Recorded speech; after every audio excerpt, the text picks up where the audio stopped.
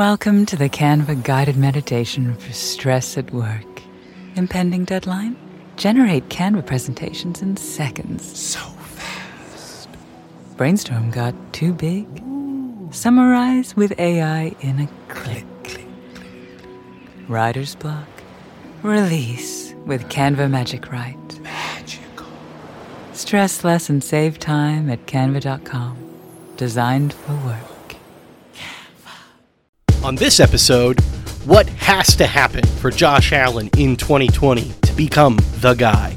What does Brandon Beane, Sean McDermott, and Brian Dable all need to do in order to get better in 2020? Bruce wrote an article that Jordan Phillips had some thoughts on. And what's the rest of the offseason calendar look like? I'm the columnist, he's the analyst, and this is the Nick and Nolan Show.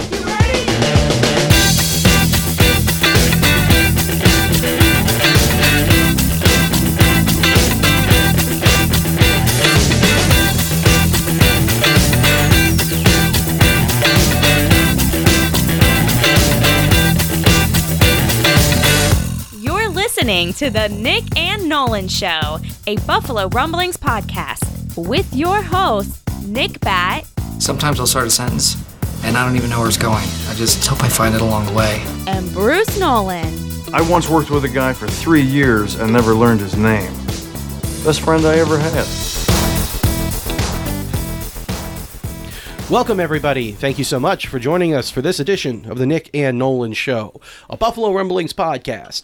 I'm one of your two co-hosts, Nick Bat. You can find me on Twitter at NICKBAT, and along with me, as always, Bruce Nolan. You can find me on Twitter at Bruce Exclusive. I hope you guys like that new intro. New year, right? I mean, technically there was one pod of 2020 that's already passed, the solo pod, right? Yeah, but this is the first Nick and Nolan pod. Yeah, pod. This is that first... was really a Nolan and Nolan. Yeah, so, yeah.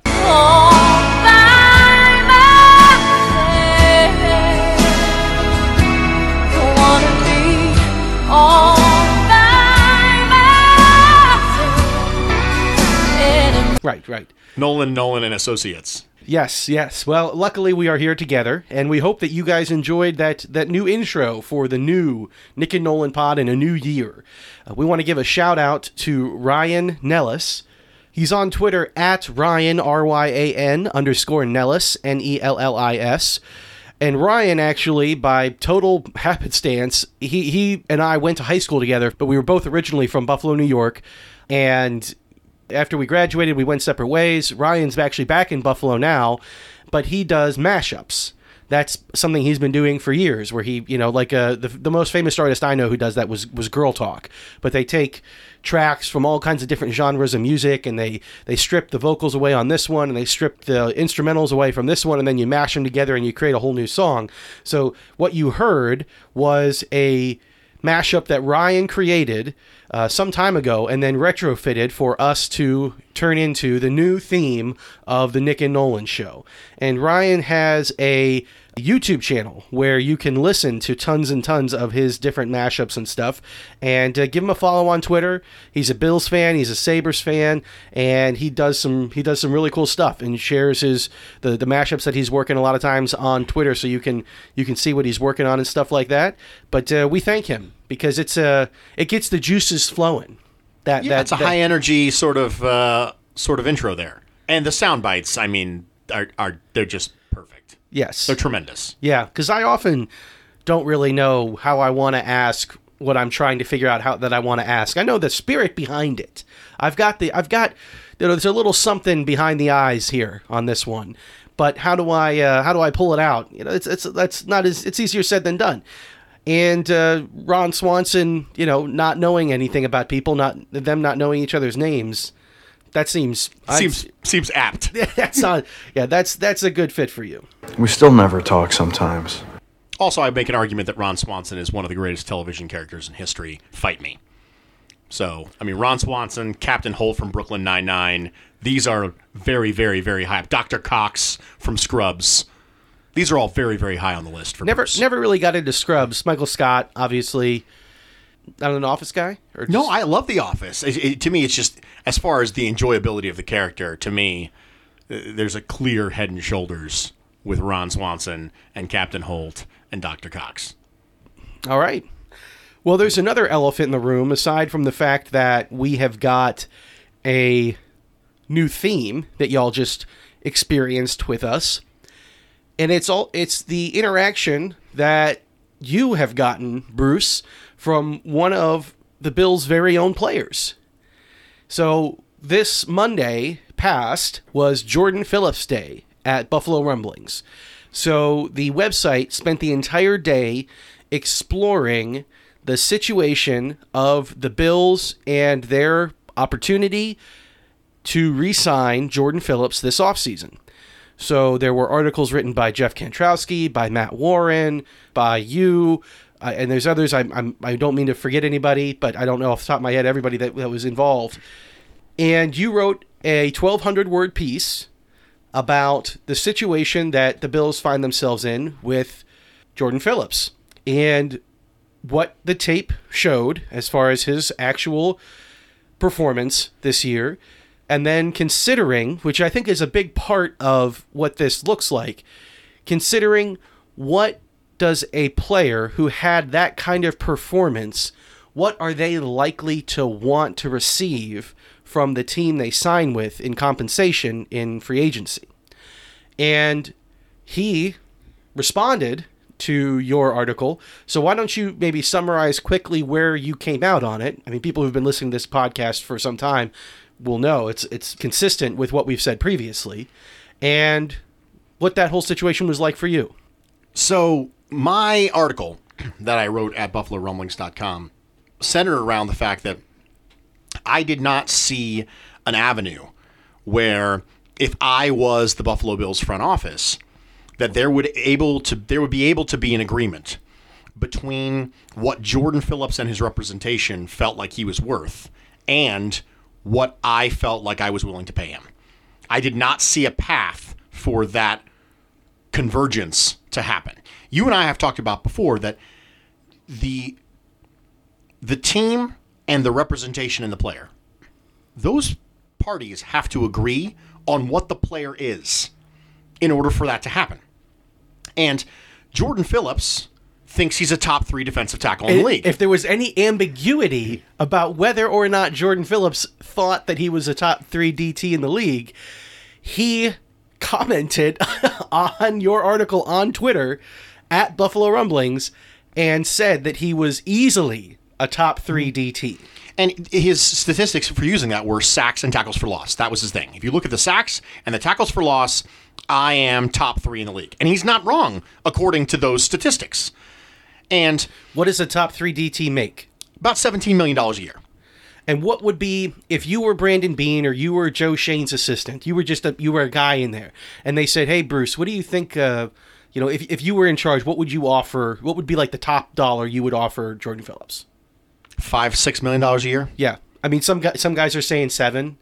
And if you offer a player less than half and over $10 million less than what he thinks he's worth per year, it's just not in a very optimistic situation that he's going to take that offer. I don't anticipate that happening. And so, Jordan Phillips would come back as a backup 3-tech defensive tackle. I'm not interested in paying a backup 3-tech defensive tackle $10, $11, $12 million a year. I'm not interested in that. That doesn't do anything for me. However, there will be a team that has a gaping hole at 3-tech and doesn't like a lot of the prospects or doesn't think that they're going to be able to get the prospects that they want at that position. And they're going to look to Jordan Phillips and go, hey, we can pay him like a starting 3-tech defensive tackle. And he should do that. The thing about this discussion is that I'm not arguing that Jordan Phillips should or should not do anything. That's not my bag. That's not what I do. So Jordan Phillips should do whatever it is that makes him happy. And if this is his opportunity at a big payday and a team is offering him that and he wants that money, he should go get it. And I think that there will be a team. I think highly enough of Jordan Phillips and his performance this year that I think there will be a team that will offer him between $8 and $10 million a year. I think that will happen. And I don't think that team should be the Bills for the reasons I just said. So there's just not a match between what the player thinks they are what I think the player is, right? So then that's an opinion column, right? If I was running the team, this is what I would do. And Jordan Phillips responded to my piece. He specifically called it hot garbage. Well, he said hot, and then he used a trash can emoji. Yeah. So hot trash, hot garbage. Emoji has a little bit of, choose your own adventure. Sure, yeah. So hot trash or hot garbage, pick your own. Whatever floats your boat. Whichever one you like more, Bruce. That's what I was saying. Yes, I was going to go with hot garbage on this one, but that was his opinion, and he said, to say that I had splash plays, that's a joke. I'm not entirely sure what he meant by that. Splash plays are good. You want splash plays, but to take 20 to 30 snaps, which is those impact plays that he made, right? To take 20 to 30 snaps out of the 582 snaps that Jordan Phillips played on defense and build an entire contract around those snaps, I think is unwise when you have a player like Ed Oliver in front of him. And we drafted Ed Oliver at number 9 to be the starting 3 technique of this team. That's the reason why you do that. And I understand that we rotate, and I understand that we do that, and that's great. However, it is bad resource allocation to have 3 players in the top 22 at a position like defensive tackle. And with Star Lotulelei, well, let's just cut him. You can't really cut Star Lotulelei. Yeah, so let's that's what I was about to say is a handful of people are going to say, well, cut Star and then pay Jordan. Yeah, so Star costs us $10 million to keep and $7.5 million to cut. So it's a $3 million swing plus you lose the body. Right. That's a poor move. In addition, they don't play the same position. So stop saying just cut Star and put Jordan Phillips in and start Phillips next to Ed Oliver. Don't do that. They don't play the same position. And also, you don't want Jordan Phillips at 1 tech. You are literally exacerbating the thing that he doesn't do well, which is eat up space, deal with double teams, anchor down against the run. You don't want to do that. That's a mistake. So this essentially becomes how much do you value a backup 3-tech defensive tackle when someone else will value him as a starting 3-tech? This is a lot like a quarterback situation. If you have a backup quarterback who's going to get to free agency and he wants to be paid like a starter, you can't pay him like a starter just to keep him because he's a backup for you, but he's a starter for somebody else. And that's the scenario we have with Jordan Phillips.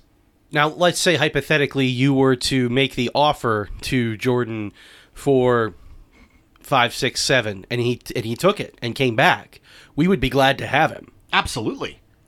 Yeah, he's a reasonable player. Jordan Phillips is a reasonable player. We're not saying, nobody is saying, you're not saying, and I agree with you, but no one is saying not a good player and wouldn't like to have him on the roster. It's going to be a challenge to backfill behind him. But the idea of swapping him out for Star, which I think is a lot of people are underwhelmed with the statistical performance of Star in comparison to his contract. The problem is you can't really get out of that. And if you move on from Star, who's your number 1 tech then? Harrison Phillips coming off of a second torn knee? So you're going to save $3 million, still have $7 million to the dead cap, lose the body that Star Lotulelei is, which is a rosterable starting caliber 1 tech. I mean, he is reasonable. He's perfectly fine. He's perfectly fine at what he does. You're going to lose that, put in Harrison Phillips, who was having a very nice season, but who was coming off of another torn ACL on a knee that he's already torn previously, and friend of the pod, Banged Up Bills, Kyle Trimble, has said that it's, is he going to be fine? Yeah. But is he going to come back and be identical or be top-notch immediately? The answer to that is probably not. And you probably are going to be making moves on the outside of the defensive line this offseason. You would hope. You definitely need to at least add. So you're talking about doing an awful lot to potentially overpay a player like Jordan Phillips, who is going to be playing, or at least splitting snaps with Ed Oliver, and probably playing less snaps than Ed Oliver, all to keep him because he had a good season in a contract year. This is one of those times where the analytics can actually help you a little bit. Jordan Phillips got a sack this year on 45% of his pressures. For those of you who don't have any context for that, that is an absolutely bonkers statistic. Bonkers. Getting a sack basically half the time you get a pressure is completely unsustainable from a sack standpoint. You have to account for the fact that this, from a sack numbers standpoint, this is an outlier for Jordan Phillips, and it's very likely to be an outlier moving forward. That's not a slight against Jordan Phillips. That's just that nobody converts 50% or 45% of their pressures into sacks long term. That's just not how this works. And also, pressures are more indicative of future sacks than sacks are. The best way to tell whether someone's going to get sacks in the future is not based on whether they got sacks now. It's based on whether they got pressures now. Pressures convert to sacks way more so than sacks convert to sacks. So if you want a predictor for how something's going to go in the future, it's not necessarily looking at the sack number. It's looking at the pressure number. You have to account for the fact that statistically it's an outlier. So then you deal with, okay, what if statistically it's an outlier? Okay. And what if he doesn't get a lot better anchoring against the run and playing against the run? And dealing with the fact that he maybe gets a little too high sometimes and ends up on roller skates. Like, now you're dealing with somebody who is a borderline starting player, but now you're paying him $12 million a year. It's just not a good move to do it responsibly when someone else is going to. And you have Ed Oliver. Yeah. I think Ed Oliver is really kind of what makes this an even easier decision. Because we are not looking at going from Jordan to question mark as far as, do we have anything else at that position? We're going from Jordan to the number 9 overall pick on a rookie contract, and the value is out the wazoo as far as that is concerned.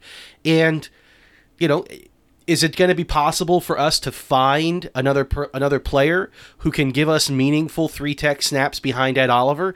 The answer to that question is yes, and it's not going to cost $10, $12, or even $7 million a year. So what about the rest of the organization? This is what we were really going to talk about today before you decided to make news on Monday. I'm sorry. I didn't mean to. Matt came to me. I didn't even intend to write this column. Matt came to me and asked me to write the column, and I was like, yeah, sure, I'll write this column. I'll get on it. And then after I was done, I sent Matt a text message. I said, this is all your fault. All of this is your fault. Look what you've done. Yeah. The other thing that is big news, that would be bigger news, I think, if we didn't have this Jordan Phillips conversation to have, is that Brian Daboll did not get hired by the Cleveland Browns. He did not. Now, who knows how close he really was? You get a lot of contradictory reports about who's in the final 3 or who's in the final 2 at any one point in time from beat reporters saying who's in consideration. And there were, at times, talks about Brian Daboll being in consideration, and then Joe Schoen from the offense, or from the front office, being in consideration for his potential GM pairing if he were to go to Cleveland, which for about 18 hours or maybe even a day and a half was not so fun for people who are advocates of Brian Daboll staying. And the Browns hired Kevin Stefanski, and so that ship has sailed. Our front office will stay intact for another season. Brian Daboll will be back for his 3rd year with Josh Allen in his 3rd year to make another step forward. And those are all good things. The stability and the continuity are good things. Joe Schoen, I began to get a little bit more worked up. Now, we have a pretty deep front office, but you don't know who he's going to take. Is he gonna go away as the number 2 and then take our number 3 to be his number 2?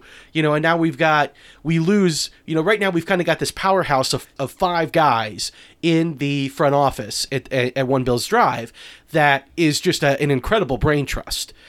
Sometimes I think about the old black and white photos of coaching staffs that they show a lot of times, and they're from 10, 12 years ago, and it's like Steve Mariucci and Mike Holmgren and all these guys were on the same staff, and then they were all coaching and having success at a certain point in their career.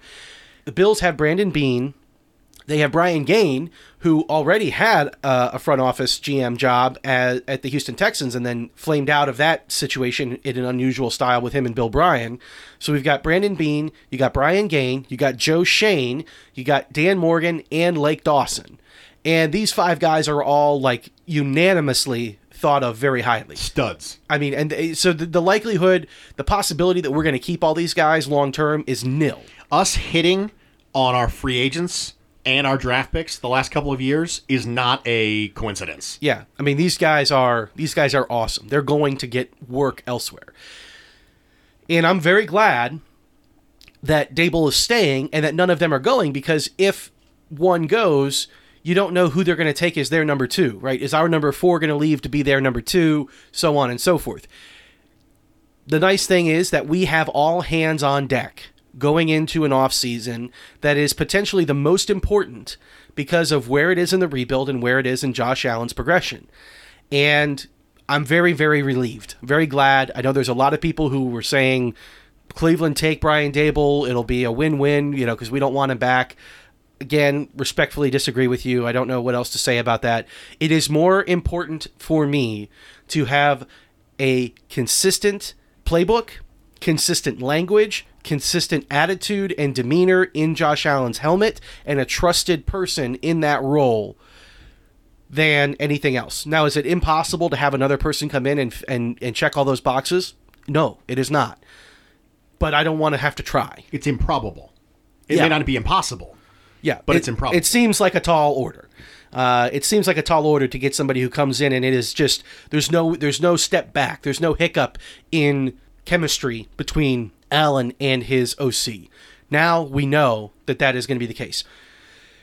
Okay, we talk through all that and we say all that to get to this point. Now we have all that consistency. We have all that continuity, right? We're not shaking it up. We don't have that. We don't have those excuses, and I'm happy for that. But that also then adds responsibility to make progress. Mm-hmm. So what has to happen now? I mean, we are relatively uninterrupted as far as really important decision-making and key people on the coaching staff. I mean, we lost a defensive line coach, but we replaced him with a guy who, again, Sean McDermott has experience with from Carolina and who even has defensive coordinator experience. So a guy who is sharp and has upward mobility as far as his career trajectory and all that. There's not a whole lot to complain about or to say, well, it's going to be hard to overcome this off-the-field issue for our on-the-field product. So, what do we have to do, Bruce? What has to happen with Dable, the offense, the coaching staff, even Beane and his guys? What has to happen for the Bills in the offseason and in the upcoming season for 2020? The first thing is I think the Bills need to add 2 playmakers to the offense. 2 is specific. One of them has to be receiver, and one of them has to be running back. We've pretty clearly heard Sean McDermott state it's not a good idea to have one guy carry all the carries.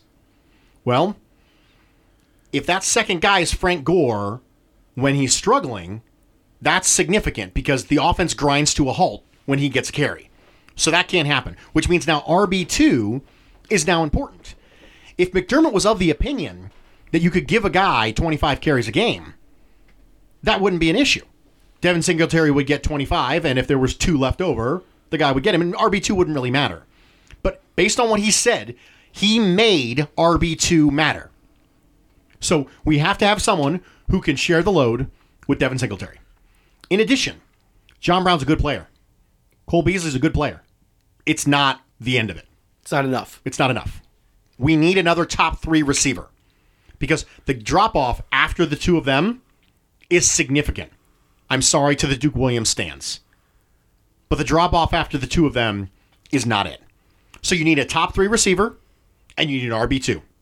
I would even say, I don't know, I guess we need an outside receiver because Cole Beasley you don't really want him doing that because it's sort of left-handed work for him. Now, Cole Beasley wants to be able to do more than just the stuff that he was asked to do in Dallas. He has been vocal about that, and I think the Bills have given him the opportunity to do that. But in order to also actualize his potential in doing those things that he's really good at, you need a person who commands a certain amount of defensive attention opposite John Brown on the outside. Absolutely you do. You have to have someone who can play outside. Now, having the ability to have that person play also in the slot is great and gives you versatility. But they have to be able to win on the outside. They have to have the body almost of Duke, right? I mean, we want that skill set because we did learn, you've said this on the solo pod, that Duke Williams, and you said it, I think, with Joe Marino and maybe with Pat Moran, you were just everywhere, so I don't know. It was Bruce Week, man. Yeah, it was Bruce Week last week, and then you are making news this week, so goodness. It's just, I'm ubiquitous. Yeah, slow down, pal. Slow down. Yeah. You Bruce with us. I am Bruce Almighty. My will be done. What we learned in the Houston wildcard game was that Josh Allen will throw contested balls. You know, we hadn't seen that to any kind of like meaningful consistency, I guess, throughout most of his second year. You know, he became precise and accurate in the mid-range game to an extent that I don't think really anybody who scouted him coming out thought was very likely. But he developed that part of his game really, really well. And it's probably one of the most exciting things to come out of this season for me, because it was the thing I thought maybe was going to be hardest. Well, now we need to bring back the deep ball, and we need to utilize, we need to add an element to our offense that doesn't exist currently. And Josh showed that he was willing to throw to a receiver like Duke. Now, one thing I would like to caution Bills fans on is that, yes, we want a contest and catch guy. Do not value a trait so much that it gets away from talent. This obsession with a tall receiver is how you ended up getting James Hardy over Deshaun Jackson. Instead of taking the best player, you just took the player of that specific type. Now, ideally, you'd like both. You want the best player to also be that. But getting the best possible receiver for Josh Allen is more important than getting that specific type. Now, we know that specific type is valuable, and we'd like to add a dimension to the offense we currently don't have. But it's a little bit like reaching for need. And be careful of that, because you can reach for need within a position just as badly as you can reach for need across positions. And reaching for need within a position is valuing a specific trait. I'll give you a great example. If you look and you go, gosh, we need a satellite player.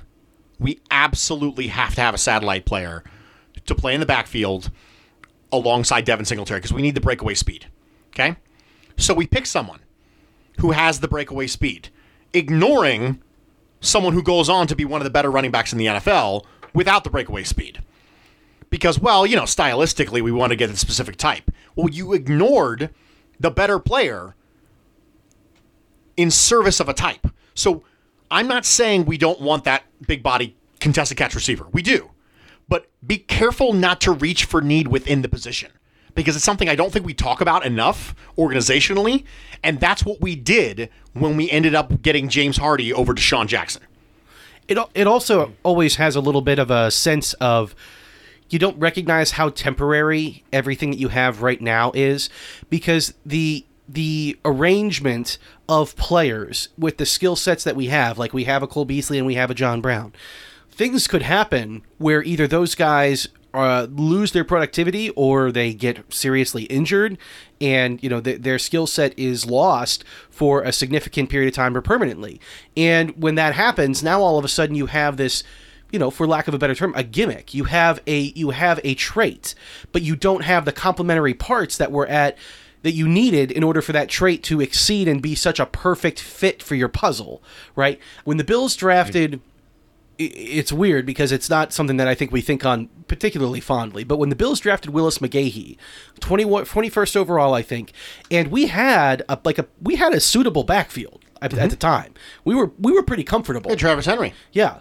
I think there was another too. And this was not like this was before the era of the complete committee, no-name guy, third-round pick runs it every year. It was a little bit of a different league at the time. people were saying, "Wow, why would we pick McGahee? We don't need him right now." It's like, you never know what you're going to need in 12 months because things just don't stay static. What you think you know, you learn. I didn't know that as well as I thought I did. Taking the better player accounts for roster fluidity. Yes, it's that simple. Roster fluidity. Taking the best player accounts for roster fluidity. This idea that you had talked about it this offseason, this idea that you can finesse the roster and you have every trait accounted for and everything is nice and it's all written in pen and everyone's healthy, and that works until someone gets hurt. And it works until someone holds out. And it works until you have huge problems somewhere on the roster and you have to trade assets to cover it. It works until someone gets arrested. Right. It works until someone gets arrested. And that taking the best player is a way to insulate yourself from roster fluidity. Now, needs matter. Needs absolutely matter. And you and I have talked about it before that when Brandon Beane says we're going to draft the best player on the board, he's lying, right? This is, for those of you who did not listen to our pods back when we were the Bills Packers pod, one of the big takeaways from Brandon Beane, and you're going to hear me say a lot, is that Brandon Beane is lying. He is absolutely lying. He drafts for need. He doesn't wait for the board to come to him. He identifies people he likes and he goes and gets them. And he's also, kind of proving to us, I guess if you have, a front office with 5 deep of GM quality minds, maybe you can do that. Yeah, so far, I love it with you. So when you hit on as many draft picks, you can do whatever the heck you want. Yeah, right. The idea that you need to trade down and accumulate quantity is based on the concept that the draft is a crapshoot. And that you don't actually know anything. Right, so you might as well take as many bites at the apple as you possibly can. Get as many darts at the board as you can. Well, if you consistently hit the way that Brandon Beane has, okay, sure, go ahead and trade up. The swings and misses from this regime are not that many. Yeah. And so, you could make an argument if Josh Allen busts, then that's a big one. But you could make an argument. Cody Ford isn't, he's still he's a second-year player now. It's too early for him. But these people nail a lot of draft picks. Matt Milano is a big one. Yeah. Matt Milano in the 5th round. Dawson Knox in the 3rd round. Devin Singletary. These are Tre'Davious White. I know Beane wasn't here for Tre'Davious White. Sure. Zay Jones goes with the Tre'Davious White one too. But Deion Dawkins looks like he's coming around. Yeah. It's a good thing. It's a good thing. 3 impact starters every draft. Yeah. That's ridiculous. It's pretty awesome. That is a ridiculous number. And then you add the fact that we absolutely obliterated free agency last year. Well, it's all coming around because of the Avion Black draft. Oh, yeah. It's all coming back. That was really the tipping point for the franchise. It's really, for sure. When you have so many drafts because of the guys that you had in charge where you miss on everything, then, you're bound to eventually, I guess, come back around so that you're going to have a brain trust that hits on everything. If you all have not gone back and looked at the Avion Black draft, it was year 2000, right? Was it 2000? I think it was, yeah. I think it was a year 2000 draft. It was like the worst draft class in the history of mankind. Like those Bills guys, there was 1 or 2 guys who were even on the team at the end of the second season. It was bad. It was real bad. Okay, let's take a quick break. We'll come back and we're going to keep going through the kinds of things that need to happen across the board in the organization. Hi, I'm Ben. I suffer from a condition called writer's block. It strikes when I'm at work. That's why I choose Canva Magic Write. It works fast, generating text in seconds, thanks to AI. Common side effects include increased productivity, compliments from coworkers, feelings of satisfaction. Now I can say bye-bye to writer's block. Ask your boss if Canva Magic Write is right for you at canva.com, designed for work. Canva. Welcome back, everybody. Thank you so much for joining us for this edition of the Nick and Nolan Show, a Buffalo Rumblings podcast. I'm one of your co-hosts, Nick Batt, along with me, Bruce Nolan. And we're going to keep going through the things that need to happen now that the Bills have this luxury, almost, of continuity and consistency amongst decision makers in the front office and amongst the coaching staff and amongst many of the key players. So the first thing that you said needs to happen is that we need to add 2 offensive skill set players. So that's a front office thing. And you talked about not getting too in love with a particular trait so that we don't overvalue that and then reach for somebody who has that, and then eventually, because the roster shakeups happen in a naturally unpredictable way, now we have this one trait and we don't have the complements that allow it to, succeed, and we passed up on a better all-around player. Okay, long-winded way for me to ask you this. Just being a Draftnik guy, and we're going to spend episodes and episodes on this stuff, so you don't have to, blow us away for minutes and minutes on it. But are there guys in the draft that this is supposed to be a very deep wide receiver draft?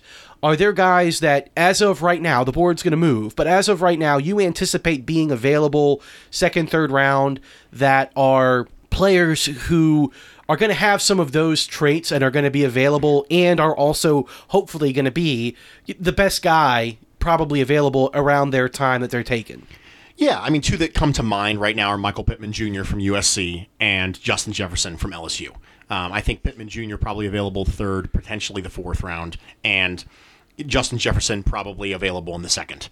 Might be drafted a little bit before the Bills pick in the second, but there's a reasonable chance he would be there in the second. And I heard that we have extra picks. So we do, and you know full well that if Brandon Beane drafts an edge rusher at 22, we're trading up in the second for a wide receiver. Like, that's just get ready for it, Bills fans. The trade up is coming. We're not going to make 9 picks. It's not going to happen. I would be willing to bet a large sum of money, and I don't bet that Brandon Beane will not make 9 picks. Yeah, and I even am going to be interested to see who we spend our time with at pro days and visits, stuff like that, because there are going to be some pass rushers who, if we invite a lot of pass rushers to come in who are going to be top 15 guys, then maybe he's looking at even moving in the first round. So, which would not shock me at all. No, not shock me at all. Trading up for a receiver wouldn't shock me. I wouldn't do it, right?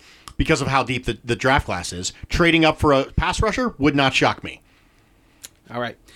So there's going to be guys available free agency. AJ Green is the guy who's going to be available. Now, injury is just such a concern with him because you just have no idea what's going on with that foot. I mean, there was nothing. Recurring foot problems. There was really nothing coming out of Cincinnati. There weren't a lot of leaks, about his situation. All we just kept hearing over and over again is we're hoping, and then injured reserve right at the end. Yeah. So not so much anymore. Yeah, right. Interesting. Are there other guys that you think the Bills maybe are going to kick the tires on free agency wise? I mean, we're going to spend pods and pods on this, but is there just a big name that is coming out that is a wide receiver? You're like, this could fit with what we were trying to build. The free agent wide receiver class is not overly good this year, which is going to lead to people like Brashad Perryman and Cody Latimer probably getting more money than they should. So I don't know if that's a place where we can plug a lot of holes.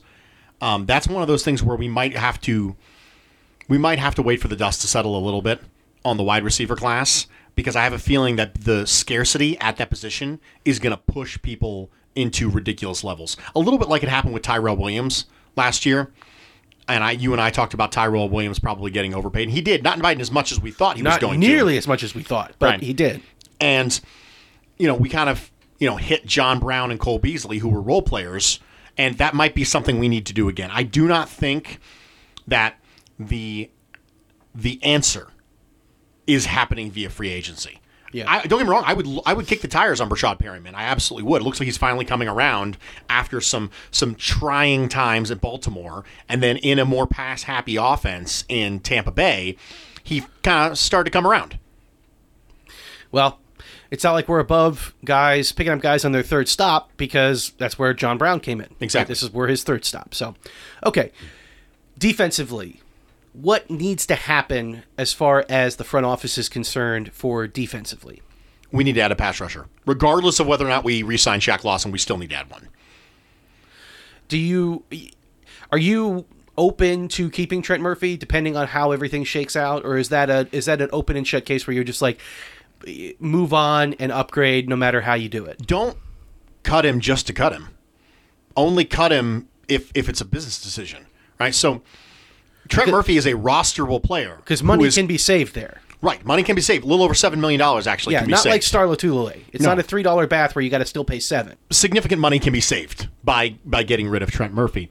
But getting rid of him just to get rid of him is not something that I'm signed up for. Now, if you re-sign Shaq Lawson, then okay, let's get rid of Trent Murphy and let's replace him in the draft. Then I'm fine with it, because I'm good with that. But if you don't re-sign Shaq Lawson, now you have a hole. And if you cut Trent Murphy, now you have 2 holes. So I'm not in the interest of just creating holes for the sake of saving money. Some people are on the cut Jerry Hughes train. Some people Absolutely are saying that Jerry's old enough to move on from at this Nope. point. Yeah, I will not listen. I just won't. I will literally plug my ears and go la la la la la la la if you come at me with cut Jerry Hughes. I still think that Jerry creates consistent pressure. Now, he's the one where it's like he creates some consistent pressure and the sacks don't come. You know, he got someone else gets the sack. Yeah, now he gets 3. Like Jordan Phillips ended up getting the sack. He gets 3 in the wild card game. You know, so that's, you know, take that for what it's worth. But he was quiet all season. 3 in the playoff game against Laramie Tunsil. Yeah, that's true. So Jerry Hughes can still play. Yeah, well, we also found out that he was playing with hand problems, ligaments in the wrists. Yeah, so, I don't know if you guys know anything about pass rushing, but I have a feeling that was probably something for him to deal with. Yeah, but Jerry Hughes is a monster. I mean, he's the kind of guy where you slap some lidocaine on the bad boy topically, and you wrap it up, and he'll go out there and just say, "Oh, I'm Gary now." We're going to go sack the quarterback. Right. So I'm absolutely not willing to, like, just this idea that you just create holes for the sake of them is not something that interests me. Yeah. I think when you're trying to, you want to have 4 pass rushers. You want to have 4 ends that you can give meaningful snaps to. We're already losing Lorenzo Alexander to retirement. Now, as few as snaps as he may have taken, he could give you reliable NFL caliber pass rush snaps at end if you needed them, right? So right now the roster looks like for sure it is Daryl Johnson, who a bit underwhelming. I mean, whatever. We'll see what he was a 7th round pick. We'll see what he turns into. But he's obviously got the talent that we didn't even. You know, again, we forget these conversations. Last year, the conversation with Daryl Johnson was he flashed so much in the preseason we couldn't cut him because we wouldn't be able to practice squad. Yeah. So you've got Daryl Johnson, which is a question mark. We've got Mike Love, which is a question mark. Mike Love coming back. I forget what Mike Love's injury was, but he was injured reserve all season and is coming back now and is going to try to make another run at the roster. So you've got those 2 guys, which I would say are firm question marks as far as what you can rely on getting out of them as far as meaningful snaps on a defensive end position. You've got Jerry Hughes, which is not a question mark. Nope. It is a good pass rusher and a reliable. I am always surprised how Jerry has edge discipline in the run support for his size. Like he just has an ability to just string out, it's spin moves and it disengage and kind of go wide and it's like an art. It's technically. It's very admirable. The times when the Bills' run defense got smashed up last year was running to Trent Murphy's side when he got way too far upfield, or catching the defense in some bad combination of defensive tackles where you have Jordan Phillips and Corey Liuget on the field, for example, at the same time, and just running it down their throats. Yeah. So, I mean, Jerry Hughes is... I like Jerry Hughes very much. So, and I really like him in run support, and I don't think he gets any gratitude from Bills fans for his run support. And he is a meaningful run defender. Most of the time in support, most of the time in positioning the defense so that the linebackers can get there because he pushes he makes the running back go wide. But in general, there's my Jerry Hughes soapbox. So you've got Jerry, you've got Trent Murphy, and you maybe have Shaq Lawson if we pay him. Now, if we don't pay Shaq Lawson, you've got Jerry Hughes and Trent Murphy. And you got 2 question marks, and you have 2 spots you need meaningful snaps from. And we don't have Lorenzo Alexander as a wild card. That's a huge need. It's the biggest need on the team. Yeah, it's bigger than wide receiver. It's large. It is very large. And I don't know. I mean, we've been in conversations just in text messages with each other and with, other pod friends. I specifically remember a conversation where it was like, I mean, if we were in a pinch, with injuries in some of these situations at pass rush, I mean, you're going to be talking about putting guys like Corey Thompson out there just because you need a body and you've got a guy who's, he's a defender and could potentially do it, which you don't want to be in a position where that's what you're looking at. So is there any more meat on the bone as far as pass rusher in free agency this year? Yeah, I think the free agent pass rusher class is a lot better than the free agent wide receiver class. Now, soon enough, Yannick Ngakoue is going to be a big conversation for us. Mm-hmm. And he's the big guy. What is he, 4th year? His rookie deal is up, so he's leaving Jacksonville. What kind of defensive end is Yannick Ngakoue? A really good one. Just everything, really good one. all around good. Yeah, Yannick Ngakoue is a really good player. Yannick Ngakoue can absolutely bend the edge. He has good power. He can convert speed to power. He is a good player. His technique is underrated. He's not just a twitchy, bendy athlete. He's an underrated hand usage guy. High motor, no health problems. He's 25. If you're going to splurge on a player, that's him. Now, I'm not advocating that we do that. I'm just saying that if we did, it wouldn't be risky. It would be risky financially, because it's always risky financially when you do something like that. But he checks all the boxes. The tough thing about pass rusher is we have $90 million, but we also have a lot of guys to sign, and that's a place you can blow a lot of money real fast. Oh, yeah. I mean, you have to be prepared to drop $100 million. So how do you feel about, 5 years, $100 million for Yannick Ngakoue? Because that's the area you're talking about. Yeah. I mean, it's tough. I personally do not anticipate that happening at all. Because when you say you're not one player away, that doesn't mean you go out and drop 20 mil per on a defensive end. Yeah. I think that people need to get used to that. That's probably not going to be the answer. I would imagine we're going to go draft primarily because, I mean, it's a money situation right now. It's way cheaper. It's way cheaper to go and get what you think is going to be a reliable pass rusher in the draft than it is to pay a guy is a reliable pass rusher, but you're paying so much money to know that. One of the things that you and I don't think have had an opportunity to talk about is something called the cadence of contracts. And when you hear front offices say that you want to build through the draft, one of the reasons they do that is because you get the appropriate cadence with your contracts. So when you build through free agency, you constantly run into problems because you're dropping a big contract at a year where you may or may not have been expecting to drop a big contract. And it screws up your rhythm. Whereas if you draft players, you have a steady stream every year of players coming around, and you plug holes, and you have people leave, and they get you comp picks, and there's a rhythm to this, a sustainable rhythm of success. And I'm not saying you cannot have scenarios where you have big off-season acquisitions, but if you make a habit of it, it screws up the cadence. It screws up the rhythm that the organization has. And I would not anticipate that happening with Yannick Ngakoue. But he's not the only free agent pass rusher that there is. Matthew Judon, Shaquille Barrett, all these players are on the free agent market. I think there are some very good pass rushers. I mean, Mario Addison is a popular name because of the Eric Washington and Carolina ties.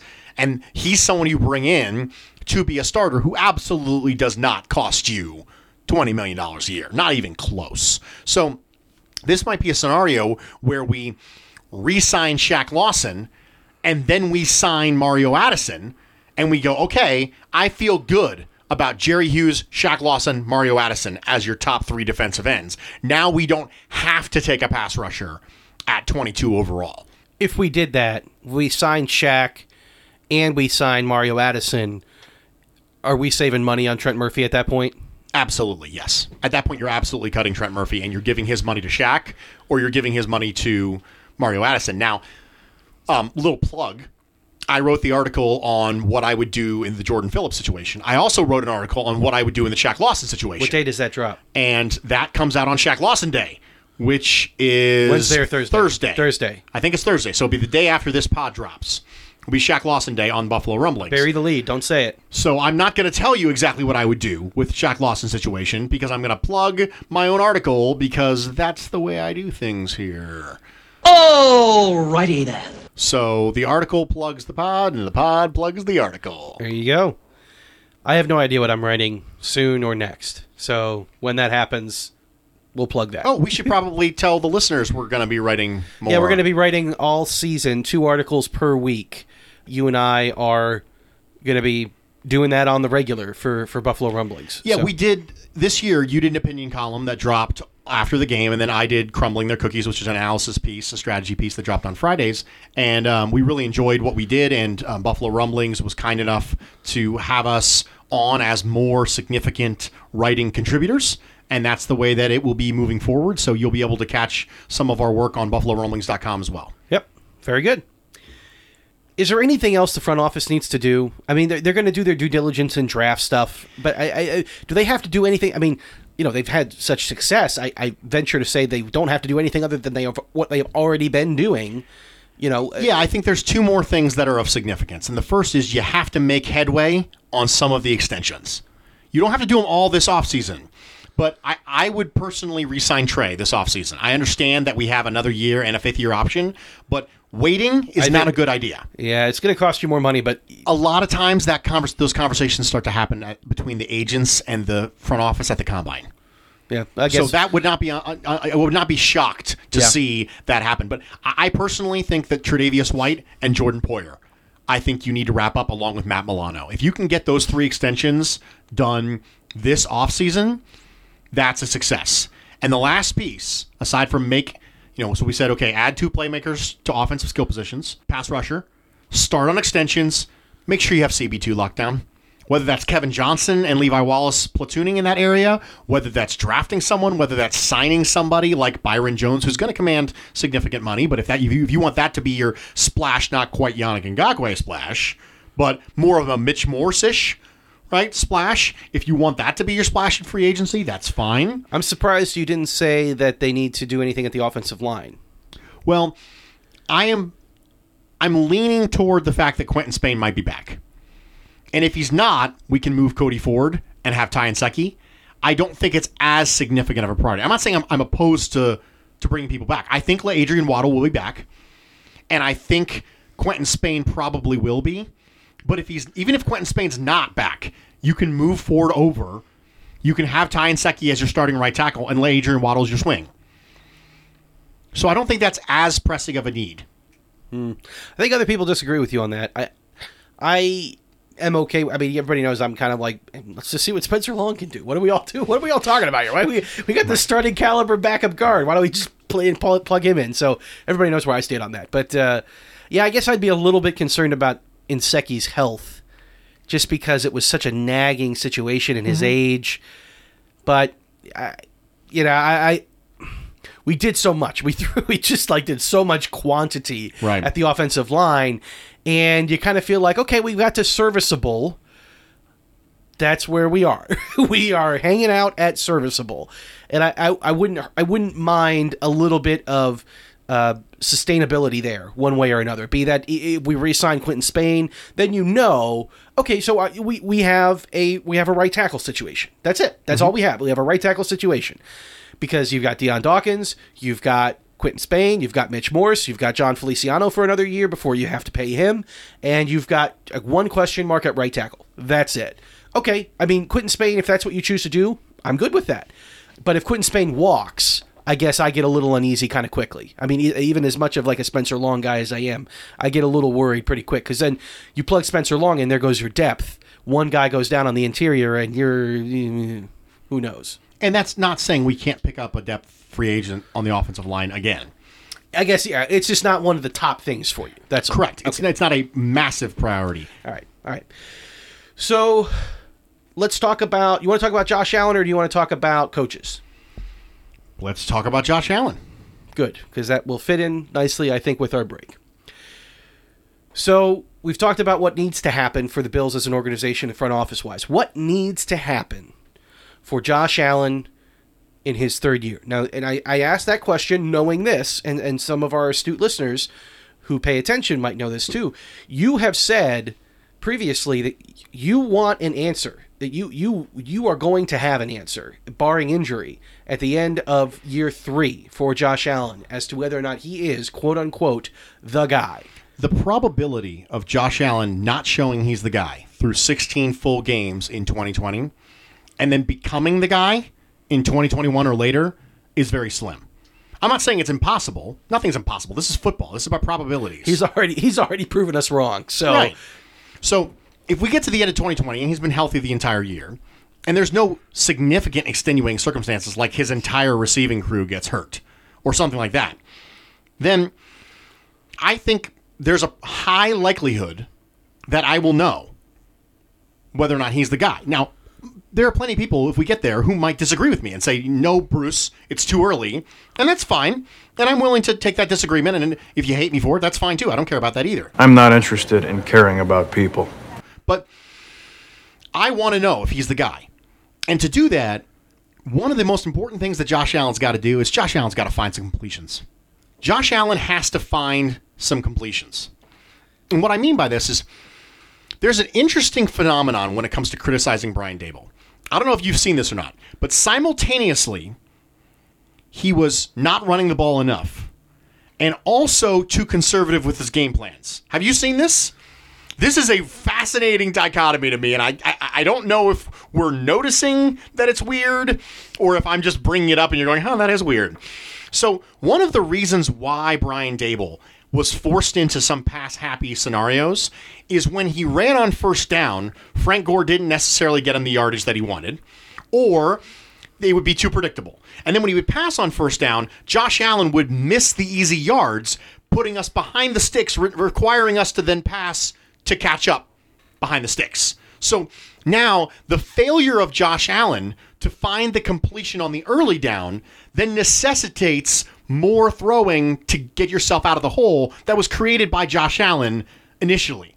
So this is really important, why you don't just look at pass attempts and look at rush attempts and just make global sweeping generalizations based on that, right? That's not what we should do. I saw a lot of people, I think the 46 pass attempts was a big deal for people. When you're up this much in the Houston-Texas game, why do you have Josh Allen throwing the ball 46 times? Well, if you want to throw on first down to make sure you keep things off balance, and then you have a quarterback who doesn't find the easy completion on first down, and now you're behind the sticks, running on second and long is almost always a bad idea. Coaches do it all the time, and it's just probability-wise, it's been established that it's just not overly a good idea, running on second and long. So now you throw on first down, you got incomplete, you're in second and 10. Well, now you have to throw.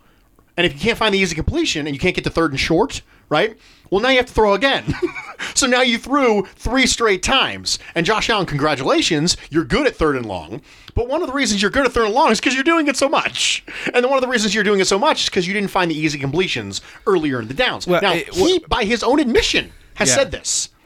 Part of it is, too, Josh Allen is playing on first down like it's third and long. Right. So I got to get it all right now. That's part of it to me, is when you say he's not looking for the easy completion, he's not taking the easy completion, it's because he's playing like it's 3rd and 16, and he's like, I really would love to get 11 here. Really would love. Right. So, that's part of it to me, is it's a little bit of consistency from him, but you would like to see him take some easy stuff. One of the things that Josh Allen said was a big transition for himself from 18 to 19 was, I was trying to score a touchdown on every play in 18. On the 19th, I just want to get a first down. Okay? Every play. Now, here's the problem. Every play. So what I need from 19 to 20 is I need to get the appropriate amount of yardage. And that may not necessarily always be 10 on 1st and 10. So I need that to further evolve. And I know it can. Josh Allen's proven that he can evolve. So I need that step to go from, I need to score a touchdown every play, okay, to I need to score first down every play, to I need to get the completion and get the right amount of yards to stay ahead of the sticks to increase the probability that this drive will continue. Getting 6 yards on 1st and 10 is reasonable. Getting 4 yards on 2nd and 4 is good. And so those things are the things that he needs to get better at. That's what I need to see Josh Allen get better at moving forward. Deep ball stuff? Giggity. Yes, but I'm not as concerned about it as a lot of other people are, because I think a lot of that stuff had to come with the time on task and not having the chemistry with John Brown deep and not having the chemistry with Duke Williams deep and things like that. And I really feel like that's something where I don't think he suddenly forgot how to do it. Because we saw him do it really well at Robert Foster his first year. I don't think he forgot how to do it. I really don't. I think that's going to happen. I really do. I think for me, with Josh Allen, this kind of goes in with the first down stuff, is take the really easy stuff that you see, like see the really easy thing that the defense is going to give you on first down pre-snap, and just take that. Just know that it's there. And just be like, they're going to give me 4 yards on first down. They're going to give me 5 yards on first down because of where Cole's signed up and the route he's going to run, and it's going to be their 4 yards cushion. I have to take this quick slant. Like, I just have to take this little drag. I have to do it. I mean, it's what I'm supposed to do. And I want him to do that. One of the things I think that will help Josh Allen do that is if we get him a bigger target who can run a slant and have a little bit of that physical possession thing. And Josh Allen feels comfortable getting the ball to a person who doesn't average 15 yards a catch. Someone who averages 10 yards a catch because of the types of routes that he's running. So I think that will help. That's actually probably one of the unstated reasons that I am most grateful that Daboll's coming back. Because I think that Josh Allen progressing and taking that play is much higher in 2020 if he's working with the same playbook. Absolutely. And the same play caller and most of the same receivers than if he was going to a brand new playbook with either different language or a different play caller and different expectations of what that play caller wants out of each particular football position or football circumstance. I'm very grateful that I think that this just really aligns Josh up to have the greatest opportunity to just continue progress and trend upwards. You and I have talked about isolating the variable. We don't have to worry about another variable being Brian Daboll. I mentioned this on Twitter, that if Josh Allen's not the guy, I want it to be because he wasn't good enough. I don't want it to be because we screwed up his situation so royally by giving him no talent and changing his offensive coordinator right when he was starting to get comfortable. I don't want that to be the reason why he's not the guy.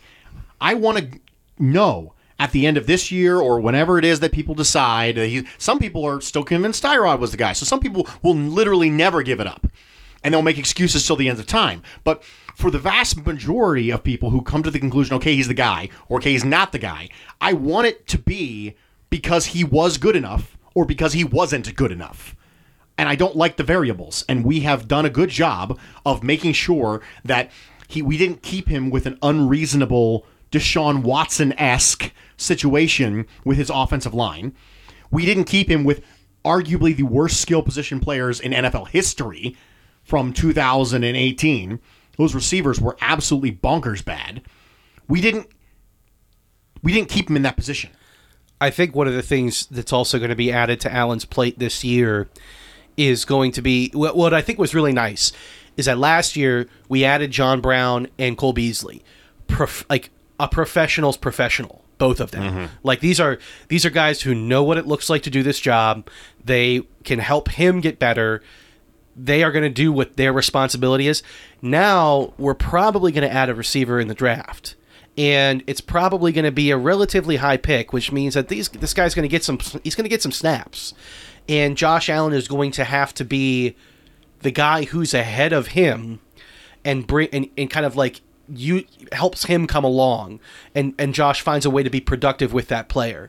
Now he's found ways to be productive with players that he obviously just met. I mean, it's what he was doing with Robert Foster and Isaiah McKenzie, and then Cole Beasley and John Brown. It's just going to be a little bit of a different dynamic for the first time, with it being a rookie, and Josh is the third-year pro, and he needs to take this rookie and help the rookie get better and all of that. So it'll be interesting for sure. Josh can do it. Yeah, Josh can do it. I don't know if he will, but I know he can. Yeah, absolutely. And I think we're both a little optimistic about it. So we'll take our last break and come right back, and we will finish with what the coaches have to do on the field.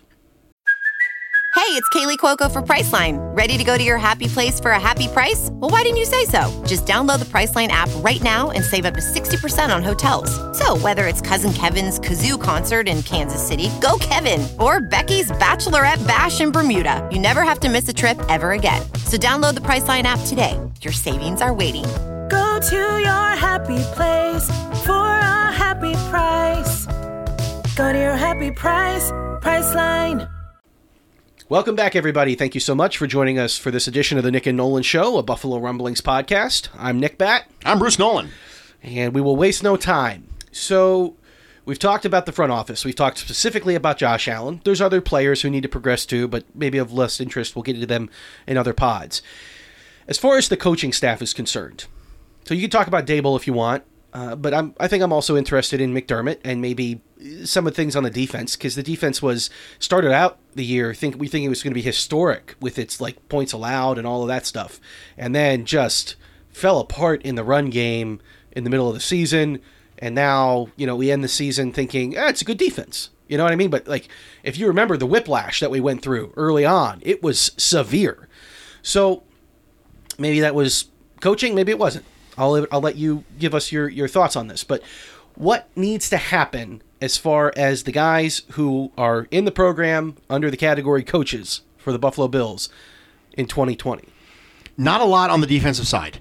I really feel like as long as we bring back similar personnel, I feel like there is really not a lot I can ask more of Leslie Frazier and Sean McDermott. Obviously, you'd like to see some more turnovers, and you'd like to see them focus on tackling this offseason. But that's hard with the way that the NFL currently works, with the limits on padded practices and things like that. I think it needs to be an emphasis, but it's really hard to emphasize. I think I'm worried about it because the only thing that you said, I asked you about that, how do you get better at tackling? And you said, well, sometimes whenever you play on Saturday, you lose a practice day and you lose a padded practice day. Yeah, you don't even really have the opportunity to do anything about it. You just say, hey, stop missing tackle. You know what I mean? Like there's something that you lose. And I'm willing to venture a guess we're going to be playing a lot of unusual schedules this next year. We're going to be playing a lot of night games, some Thursdays. I mean, it's going to be weird. We're going to play, and it's going to interrupt the routine. Yeah, I agree with that. And I think that's on the coaches to make sure that they're finding a way to fit the important things into practices. I think with Sean McDermott, he needs to continue to evolve as a game day coach.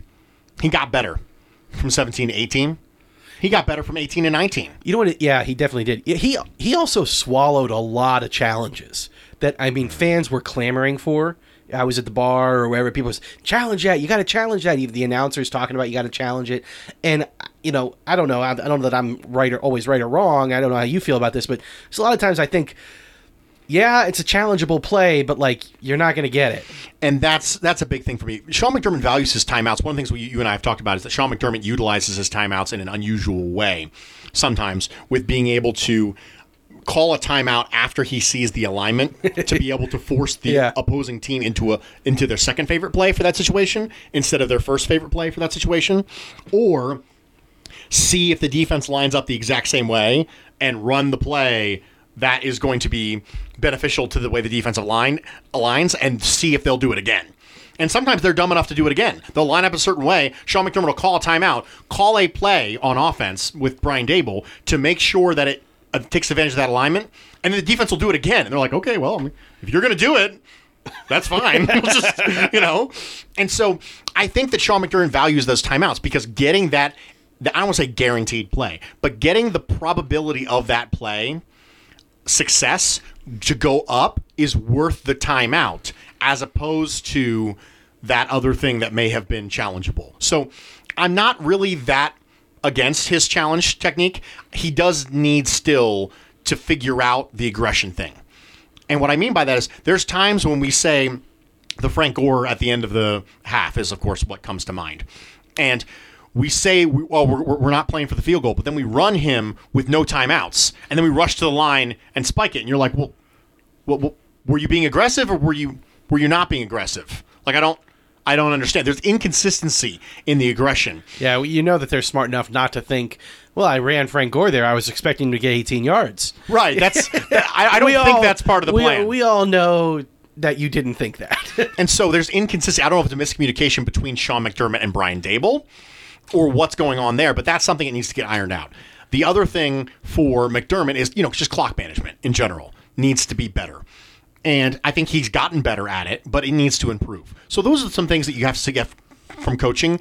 I think another thing for Brian Dable is one of the things I really liked that Brian Dable did early in the Houston Texans game is he got Josh involved in some scripted throws, some no reads at all. You are throwing this swing pass to Isaiah McKenzie. You are doing this. That's the play. And I think that kind of helps Josh get in the rhythm early. in addition to some called runs early, and I felt like that really helped Josh get in a rhythm early. And so I'd like to see that. There was a discussion Nate Burleson mentioned on Good Morning Football that Brian Daboll does not script the beginning of the game, which I think is a fairly significant revelation. Does he know that, or did he just guess that? Bills players told me that. Nate Burleson said, Bills players told me Brian Daboll does not script the beginning of the game. Well, with a quarterback like Josh Allen who has a tendency to run hot and cold, maybe you should.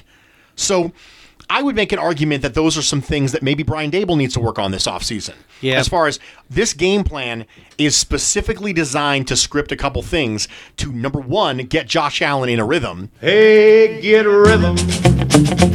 When you get the blues, come on, get a rhythm.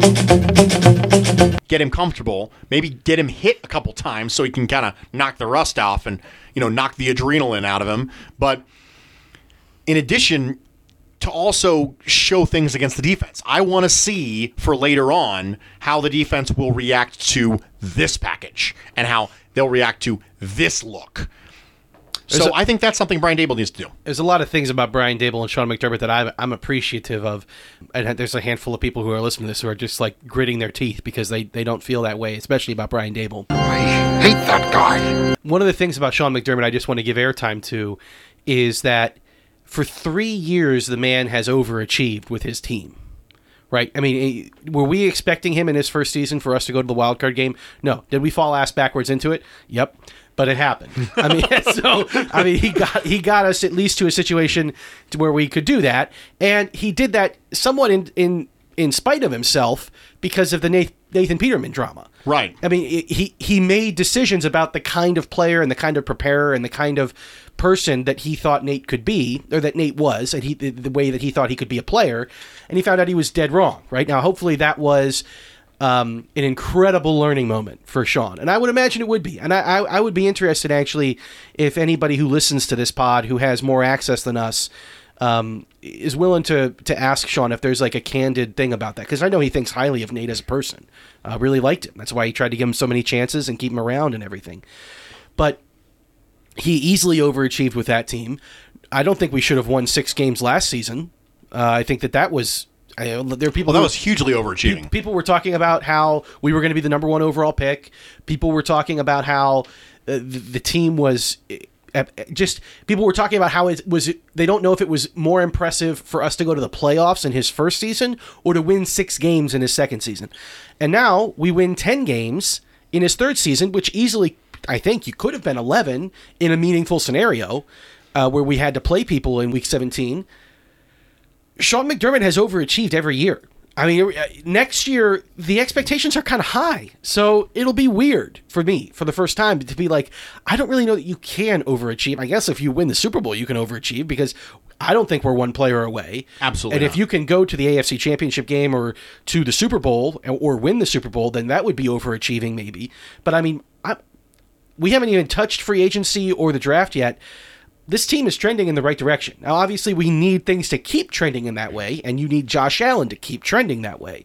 But Sean McDermott has gotten more out of his guys than most professional coaches in comparable situations get out of their guys.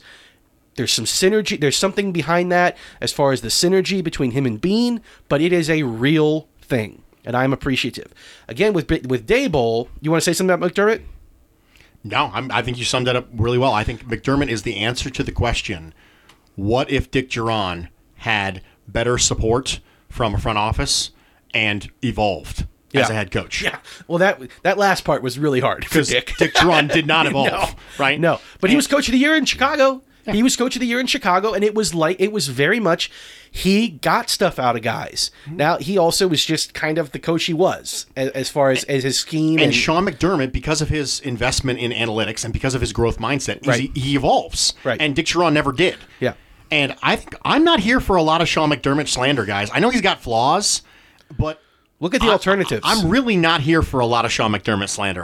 And you know me, I obviously clearly not a fanboy based on all the reactions to my column on Buffalo Rumblings about Jordan Phillips. Clearly not a fanboy. Right. But I'm not here for the Sean McDermott slander. I think he's an above average NFL head coach, and we're lucky to have him. Yeah, I mean, so there's 32 of these jobs, right? Like we've had this conversation a lot about Daboll recently. People were talking about, well, there's only 32 jobs. If Daboll has a chance to go get one, he's going to go get one. And I don't disagree with that necessarily. There's another thing too, where like 5 or 6 or 8 of these jobs are open every year because it's very hard. You know, I mean, like how many franchises right now have a coach that if Sean McDermott was available, that they wouldn't at least really, really think about, ooh, maybe we should let this guy who's a little unproven go, or let this new guy go and take the known commodity that is Sean McDermott, right? I mean, what, 10 franchises maybe wouldn't do that? Probably a lot. I mean, like 20 of them would or more. So, yeah, to me, there's a lot there. With Daboll, one of my favorite things about Daboll has been just that every week there were new things in the playbook. Every week there were new plays that were often a misdirection, often had a little bit of razzle-dazzle to them. And I just think it keeps the defense on their heels. And a lot of those plays, they were scoring plays. The John Brown touchdown to Josh Allen is a good example of that.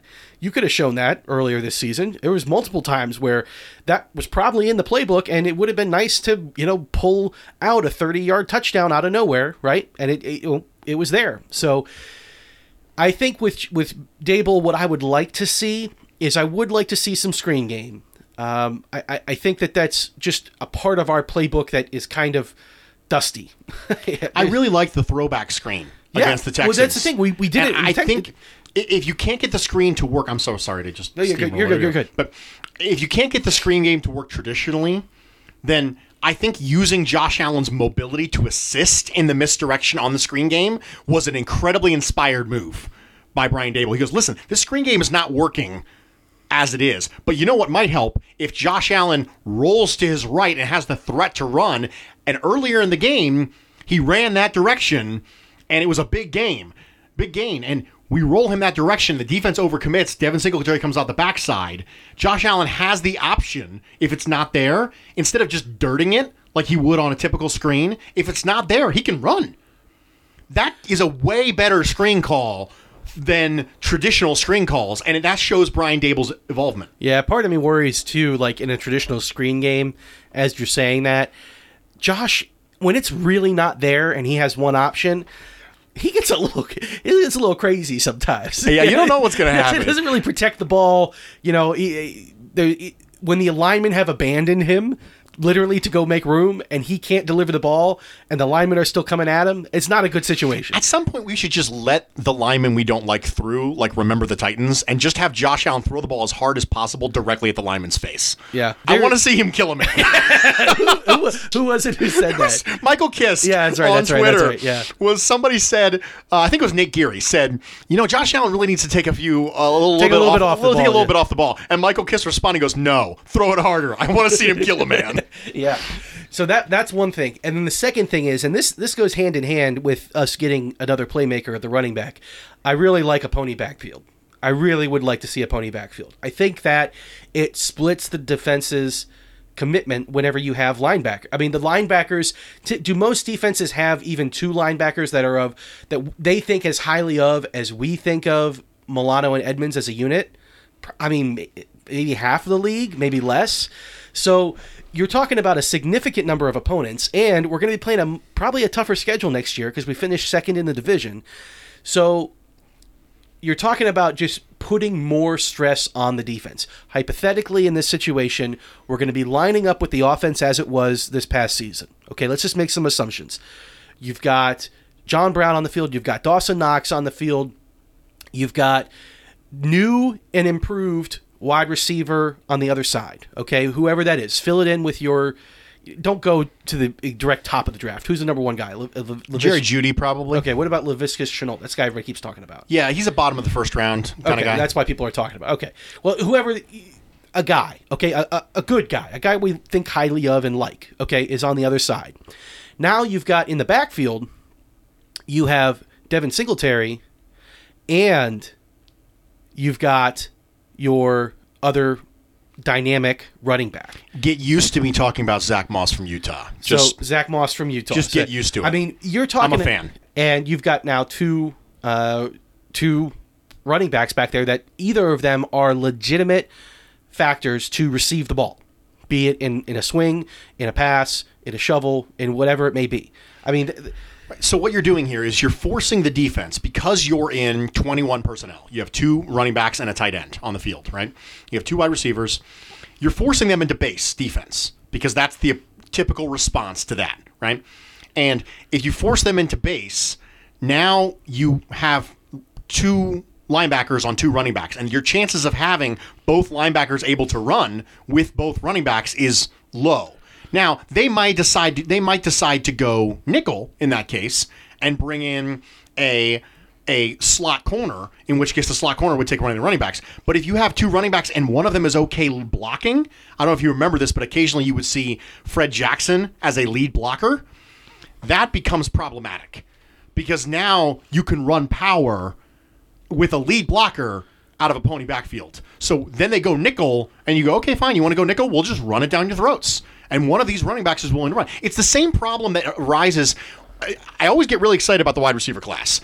And recently I've been rolling through the tight ends. So I've been going through the tight ends of the draft class. And every time I go through the tight ends, I'm always like, I know we have a wide receiver need and everything, but man, I'd really like to go 12 personnel like all the time. It's the same problem that you create for defenses when you have 2 really good tight ends. Like, just imagine with me, if you will, someone like Hopkins from Purdue alongside Dawson Knox. Could you give us a pro comparison skill set wise? I'm not fully done with it yet, so I probably can't. Well, can you give us a pro, like somebody else from the NFL who would be on the other side of Dawson? Okay, Knox? So Bryson Hopkins, let's go with Ertz. Yeah, let's go with Zach Ertz. Okay, for right now. So now right? He's taller. Okay. But I think. Yeah, let's go with Zach Ertz, okay? So let's go Bryson Hopkins and Dawson Knox. And you go 12 personnel. Well, you can run out of 12 personnel. You have 2 tight ends on the field, right? Or you can split them out wide, and now you can pass from 12 personnel. And it creates problems because if they go nickel, you run it down their throat. And if they go base, you can kick your tight ends out wide, and you have an advantageous matchup in the pass game. I like things like that. That makes me happy in the same way that a pony backfield makes you happy. Yeah. The thing about that, too, is we talked about this previously. It's still interesting. Daboll spent a not insignificant amount of his coaching career as a tight ends coach. Mm-hmm. And does that mean that he's going to fall in love with the project that is Tommy Sweeney? Or does that mean he's going to be salivating for the high-end talent and telling Bean and Lake Dawson and Dan Morgan and Joe Shane and Brian Gain and saying, guys, if there is another one of these, if you can get me another one of these in the 3rd round, thank you. Well, and it was a discussion that you and I had back when it was a possibility we would draft TJ Hawkinson. You said, is the fact that he's a tight ends coach going to lead him toward high-end talent, or is it going to lead him toward a developmental project? And the answer was developmental project. Jinx, buy me a coach. It was Dawson Knox. It hasn't been. It's been okay. Yeah, it's been okay. So, okay. I think we want to run through. So, okay. Obviously, we've made a transition, right? The Bills are out of the playoffs, and we are going to be... We'll talk about NFL news and stuff like that, but we will return to some of the other more... I don't know. I like the offseason for us. It's less stressful for me. We don't have things we have to talk about. We can be a little bit more creative. It's less stressful for me because I don't have to... watch film. I don't have to pack as much film in. Yeah, right. But, okay, so we're going to spend a significant amount of time this offseason going through the things that are happening around football. Right now, the offseason schedule is jam-packed. It is the NFL is a 12-month-a-league year now.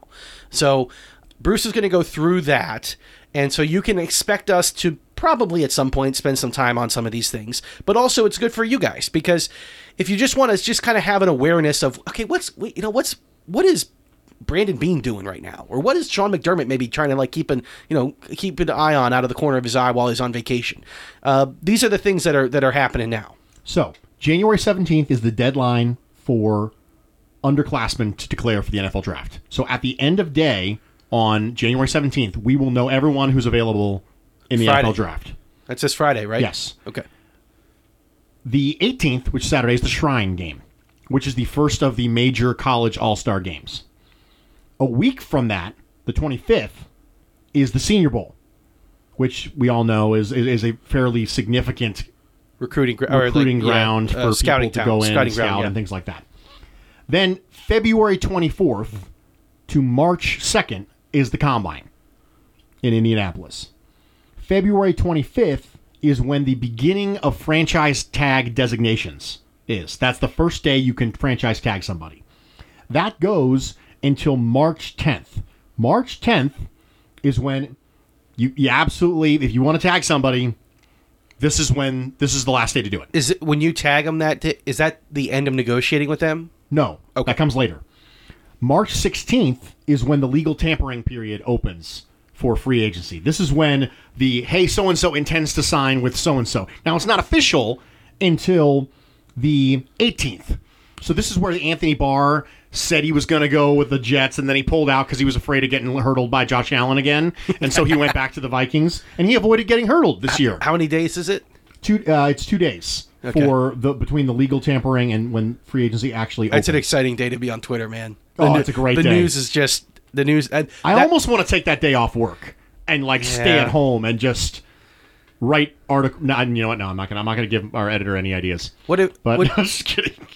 Oh. We should. We should talk about if we want to do that. Like a special pod. Yeah, do a special pod about that stuff. We could live stream. We could do it like a live. If y'all want to tell us, I don't know. We could do something in a 5-star review on the iTunes. There you go. He did it. Okay. So that's March, a good Perino impression there on your part. I know. I spend enough time around a guy. You start to do it. March 29th to April 1st is the spring meetings for the NFL spring owners meetings. April 17th is when the restricted free agent deadline is to sign offer sheets. So if you have someone who's an offer sheet, Isaiah McKenzie would be an example of that. He's a restricted free agent. That's the deadline for them to sign offer sheets. April 20th is teams with returning coaches, us, can start off-season conditioning stuff. Then April 23rd through the 25th is the draft. Wow. Then right after that, in May, you have two 3-day windows. May 1st through the 4th and May 8th through the 11th. A team can hold a 3-day minicamp on either of those windows for rookies only. It's a rookie minicamp. Then the 19th and 20th of May is the owners meeting for the kind of the summer, right? The summer owners meeting. And then July 15th is the last day to sign extensions for franchise tag players. Okay, so you get a couple months. Okay. Then mid-July, training camp. And then we go OTAs, training camp, and mandatory mini camps, and all that stuff happens then. And all that stuff happens, and you're in training camp, and then we're off and running. It'll go fast. All right. Well, we hope, as you can tell underneath us right now, the new theme. It's here, right? It's here. So we hope that you guys enjoy this episode and enjoy us coming back together. Sorry that I wasn't with you right after the loss. It's okay. We all needed a little bit of time. So Bruce got us through. But thank you so much for joining us for this edition of the Nick and Nolan Show. Let us know what you think of the new theme music. Bruce and I would love to hear. Yeah, we really worked hard on it. And Ryan really worked hard on it. Please make sure you check out Ryan Nellis on YouTube. You can search his name. You'll find him on there. Find him on Twitter. Give him a follow. And he does some really catchy stuff. I was absolutely kidding about working hard on it. I did nothing. So that was a joke. Yeah, just in case you guys weren't aware. All right. Well, as always, thank you so much. And we just, as we're going in to the next week of the playoffs and the Shrine Game is coming up, right? Mm-hmm. So just remember, we have this one piece of wisdom that we want to make sure you start to think about things that you don't really know what's going on. Just remember, this will always get you through. I do the cha-cha like a sissy girl. I like a do the cha-cha.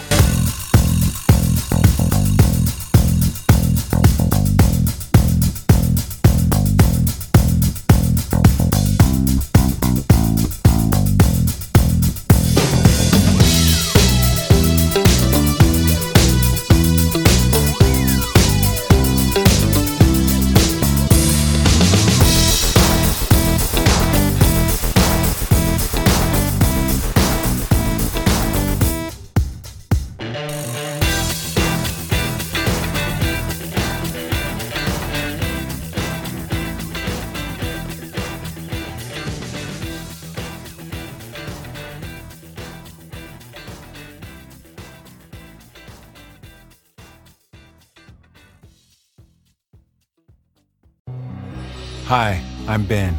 I suffer from a condition called writer's block. It strikes when I'm at work.